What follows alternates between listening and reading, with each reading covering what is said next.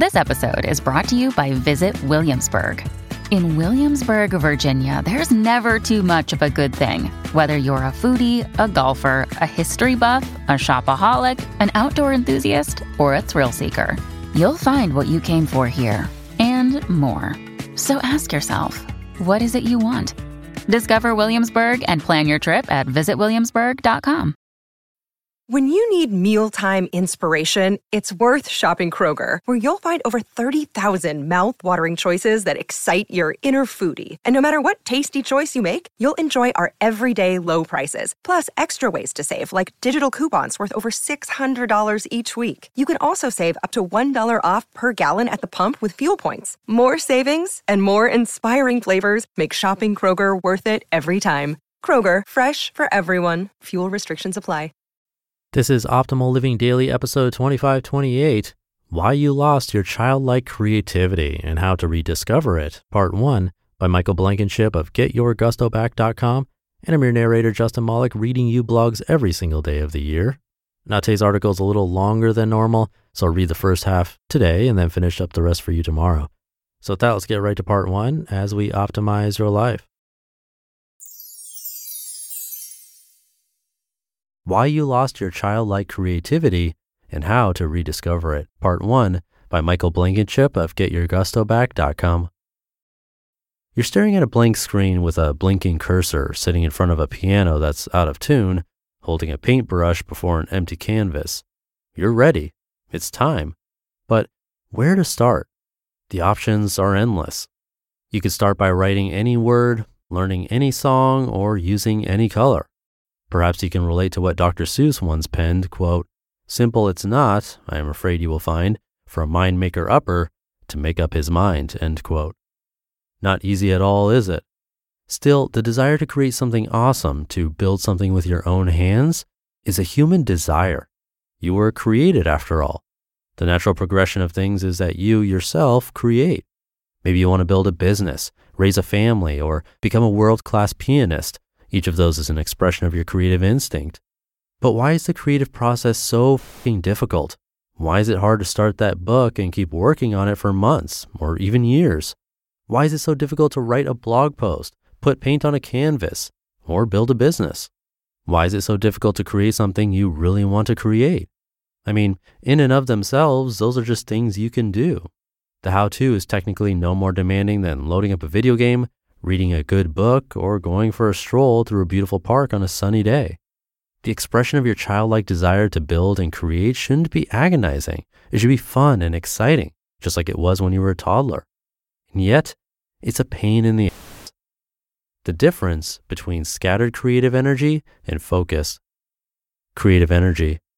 Browsing through Facebook notifications, I stumbled upon a particularly thought-provoking response to an article I wrote from a woman who was struggling to get her gusto back. Quote, "I'm being pulled in so many different directions. That's because I allow it.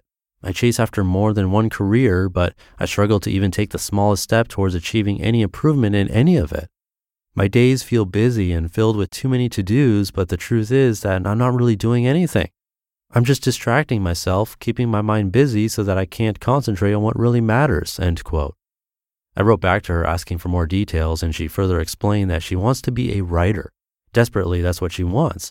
But she keeps putting energy into other things she perceives as being easier, like taking her resume to the local supermarket. She's pulling herself in different directions, and because of that, she's making little progress in every direction. It's the difference between spreading your creative energy out over 10 activities and focusing on just one big thing. The former creates frustration and dissatisfaction, while the latter allows for real progress and fulfillment. You make a lot more progress when you focus on one thing rather than 10 things. But scattered creative energy is a common human experience in the 21st century. If you're in a first world country and make a living wage, you can do pretty much anything you want. But because of a psychological principle called analysis paralysis, most of us struggle to make a real long-term decision about what we want. We fleet from passion to passion, never making much progress on any single ambition. It's frustrating and dissatisfying. Why, you ask, is it so hard for us to focus in on one thing that excites us? There are different reasons for different people. One, FOMO, fear of missing out. You want to do it all rather than commit to just one thing, If you choose this, then you can't do that. 2, lack of confidence. You just can't see the way forward to accomplish what you want to accomplish. You can see step 1, but steps 2 to 100 are invisible right now, and that makes you think the entire pursuit would be a sham. Or 3, you want to do it all. Everything sounds exciting to you, and you convince yourself that you're able to juggle all of your passions and desires. In the process, you end up making very little progress on all of those things. But let's take it one step further. Why are you afraid of missing out on other opportunities? Why do you have a lack of long-term confidence in yourself? Why do you try to do everything rather than commit to one thing? I believe there's one underlying reason that explains all of that. One large and in-charge cause for your seeming inability to make real, meaningful progress on your passions. And it all has to do with judging rather than creating. You can't judge something and create it at the same time. I came to understand the powerful difference between judging and creating on top of a snowy mountain. I'd convinced a friend of mine to go snowboarding for the first time. If you're a snowboarder, then you know how painful of a process this can be. He fell a few moments after standing up, which is to be expected. Then he fell again, and again, and again, and again. Still to be expected.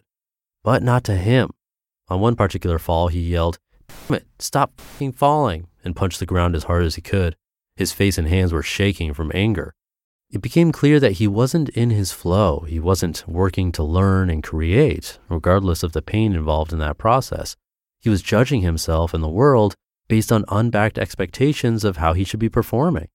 And because of that, he quickly became discouraged. After just one run, he sat at the bar the remainder of the day while the rest of our group enjoyed the chill of the slopes. You see, it's never really the pain of creation that stops you in your tracks. It's not the snow raking your face, the hard falls, or the aching muscles that keep you from moving forward. The pain is like wind. It's a natural part of momentum, something to accept, learn from, and overcome. It's a challenge that life gives us so we have something to do. No, the pain isn't the problem. It's our expectation that the pain shouldn't be there and that we're doing something wrong if pain is involved, or quite simply, a belief that we're not good enough, i.e. judgment, that keeps us from fulfilling our full potential. Have you ever heard the advice that wannabe writers should write the first draft of their book without looking back, without making edits, rereading, or engaging negative thoughts? It's because you can't create something and judge it at the same time, not if you want to make any real progress. And that truth applies to every type of creative expression. Don't get me wrong, there's a time for carefully calculated self-reflection, but that is very different than harsh self-judgment. To be continued.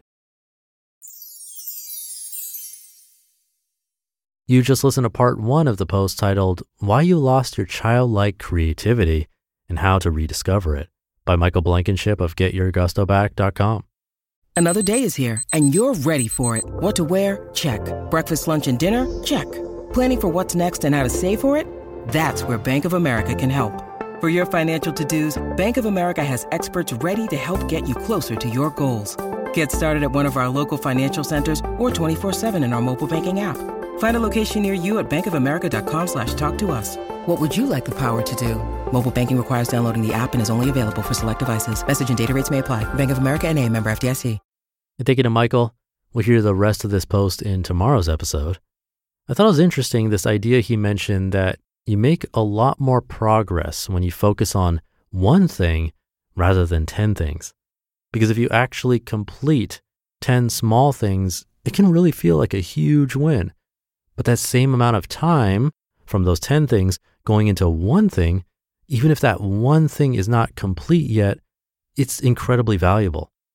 Something he didn't really touch on, but I often wonder, is if there's like a personality thing going on here, where if you do find yourself in the bucket of having a lot of trouble working on that one bigger task compared to the 10 smaller ones, maybe you're a sort of completionist, if that's a word. You don't like works in progress as much. I can say that I'm like that myself. Some people love the in-between, the feeling of having this thing that's undone, like an ongoing project that can still be morphed and managed, whereas others get more satisfaction from placing that final bow on the package, wrapping things up, and just feeling done with something.